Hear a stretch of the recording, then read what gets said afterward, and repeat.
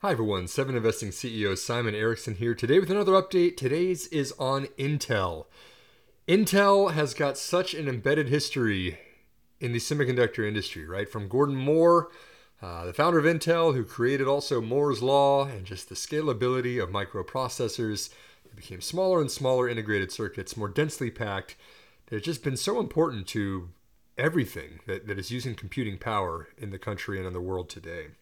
But Intel, the company, as an investment, is one that's kind of a battleground. This is one that we can't find a consensus on whether it's a buy or it's a sell. Some people will argue that Intel is just in a turnaround phase right now, that its new CEO, Pat Gelsinger, who was right there working with Gordon Moore from the very beginnings of Intel, is the necessary force to turn this giant ship around. While others are saying that the company itself is deteriorating, its financials are getting worse and weaker each and every year. And so it's one of these battleground stocks. It's one of these that investors kind of are split on.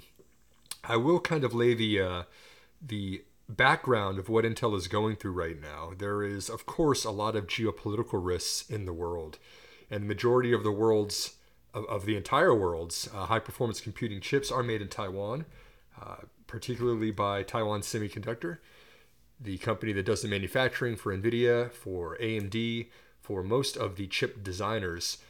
They are using them as the manufacturing arm, an independent manufacturing foundry. Intel does things differently. They actually do the design and the manufacture. They like to control the entire process and the entire value chain. And of course, Intel's using that for its own branded chips, but it's just started in the last couple of years spending a lot more time focusing on making chips for other people. They're a third-party foundry. They call this Intel Foundry Services, or IFS, that they're wooing large customers, especially America's large tech companies, that are doing the design of their own chips to actually do the manufacturing through Intel. Intel, of course, has got very deep pockets through 5 decades of history. It's able to secure financing. It's got a lot of cash on its balance sheet right now. And so it's building up a lot of these fabs all around the world, fabrication facilities for the manufacturing. They've got an Ohio mega fab that they've committed the first phase of $20 billion to build. That could be a $100 billion project in total by the time it's done. They secured more than $3 billion in CHIPS Act financing from the American government to support that.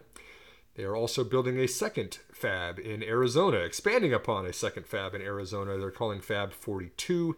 That's another $20 billion project they've co-financed with Brookfield Asset Management.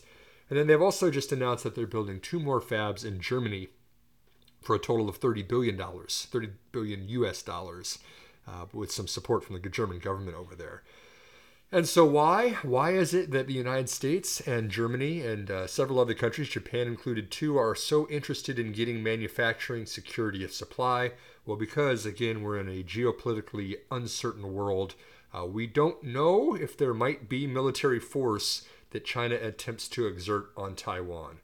And so companies like the US and Germany and a lot of Europe and other countries are saying if you can have a foundry that's available for our tech companies, for our government chips, for Defense Department chips, whatever it might be that these high performance chips are going into, that's really interesting to them, and it's very good for Intel. We know that they've already gotten a couple of big companies on board for the Foundry Services group. Qualcomm is one that's used them a little bit. Amazon Web Services has done a lot of design that they're using a little bit with Intel to manufacture. But again, this is still kind of, you haven't seen the big companies out there. You haven't seen, the Apples of the world, the Broadcoms of the world, the ones that are doing a lot of the heavy duty designs, the AMDs of the world. Really have yet to see Intel manufacturing for some of the most important chip makers that are out there. Also saw one of the other negatives, that would work against an investment in Intel right now is they really are losing a lot of momentum in the data center group. Not only did they sell off a lot of the design blueprints that they had from their own data center solutions group, these were kind of the pre-built servers that were designed that data centers might want to use to install the servers for their own computing purposes. They sold that off just recently here. They want to focus more on a different strategy getting away from that. And it might not be the worst idea. Intel's data center revenues were down 39% year over year. And a year ago, this division was providing an operating income of $1.5 billion. This quarter, it's providing an operating loss of about $500 million. This is a real problem. The data center is supposed to be the most lucrative division of the computing world, right? You look at NVIDIA, how they're putting their GPUs, their H100s, their A100s out there for AI. There's now a new wave of generative AI. There's AMD is kind of putting in their latest Genoa, the EPYC 4 processors, to handle kind of these modern cloud data centers. This is kind of something that's provided a lot of chip makers with a bounty of new business, and yet Intel is ceding share, it seems, each and every quarter. At a consolidated level, Intel's finances still look really bad. I just mentioned 39% revenue drop in the data center group. But the overall consolidated top line, Intel dropped its revenue 36% year over year. And gross margins fell, down to about 38%. They've guided for those to fall even farther in the coming quarters. Now, it's not to say that everything is doomed for Intel. We did mention that there are a couple bright points that Gelsinger is going to have to really consider. I think the question right now for Intel is, what does it want to offload? What does it want to jettison? What product lines, what markets does it not want to participate in anymore? If it is indeed going to focus on foundry, producing third-party chips for others, and then kind of the right roadmap for producing its own chips as well. It does have a pretty good game plan for developing its own R&D efforts. We've seen the Intel 7 and the Intel 4 process technologies ramping up. It's also got the Intel 3, the 20A, and the 18A. That's 18 angstrom, which is even smaller than 2 nanometers, at least nominally, if not completely physically. But Intel is making progress in producing smaller and smaller transistors to have denser and denser and more powerful chips that it is producing. So that might be one bright spot. They did spin off their Mobileye division. This is for autonomous vehicles. They sold it for about $17 billion after acquiring it just a few years earlier at $15 billion. And then they are trying, through ARM and others, to kind of build a partnership and ecosystem similar to what Taiwan Semi has done, where there's sharing of design and the newest process technologies can be incorporated into that to create the most cutting-edge chips. So there's a good plan. I like the strategy. I think we've got the right person at the helm for Intel. It's just a matter of the execution has not happened yet.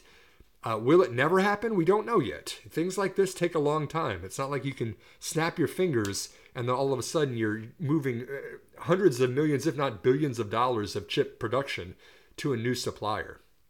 Intel does have something going with it, that it does have domestic fabs that is certainly of interest for America, especially if there is a conflict between China and Taiwan. And of course, Intel is doing everything that it can to cut its own costs. You see the deteriorating revenues. They have responded to that by cutting their own dividend earlier this year by 66%. They are estimating $3 billion worth of cost savings in 2023 and up to $10 billion in cost savings by 2025. That year is coming up quickly. Certainly, you're going to have to see there's going to be a lot of fixed costs, right? A lot of layoffs of some of its people and its engineers. It is going to be stepping away from certain product lines that it doesn't see as very profitable. So we're in a transition again with Intel. It's trying to make the pivot to securing a lot of government funding to build very, very large fabs, selectively play in the markets where it wants to, and then using the extra capacity to manufacture for others. I think it's going to be really interesting to see how the execution looks over these next 12 to 18 months.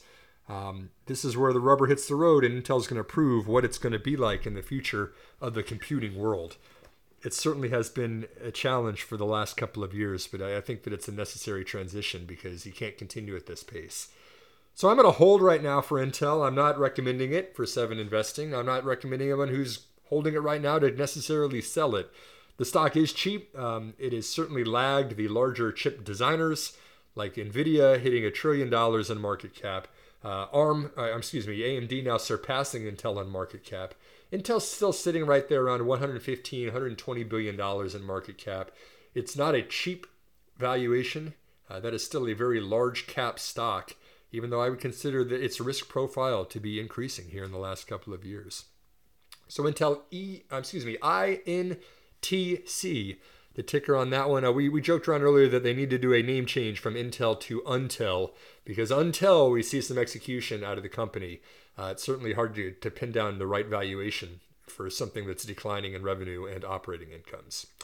So that's all that we've got on Intel today. Again, the semiconductor industry is certainly an interesting one with no shortage of things going on, one that's very political, one that is very competitive, and certainly very capital intensive. And it's going to be very interesting to see Intel responding to a lot of these recent changes. So if you would like to see our actual stock market recommendations each and every month, please visit 7investing.com. If you would like to get started with a subscription to 7investing, we not only provide our reports, but also an interactive way to chat directly with our advisors through monthly subscriber calls.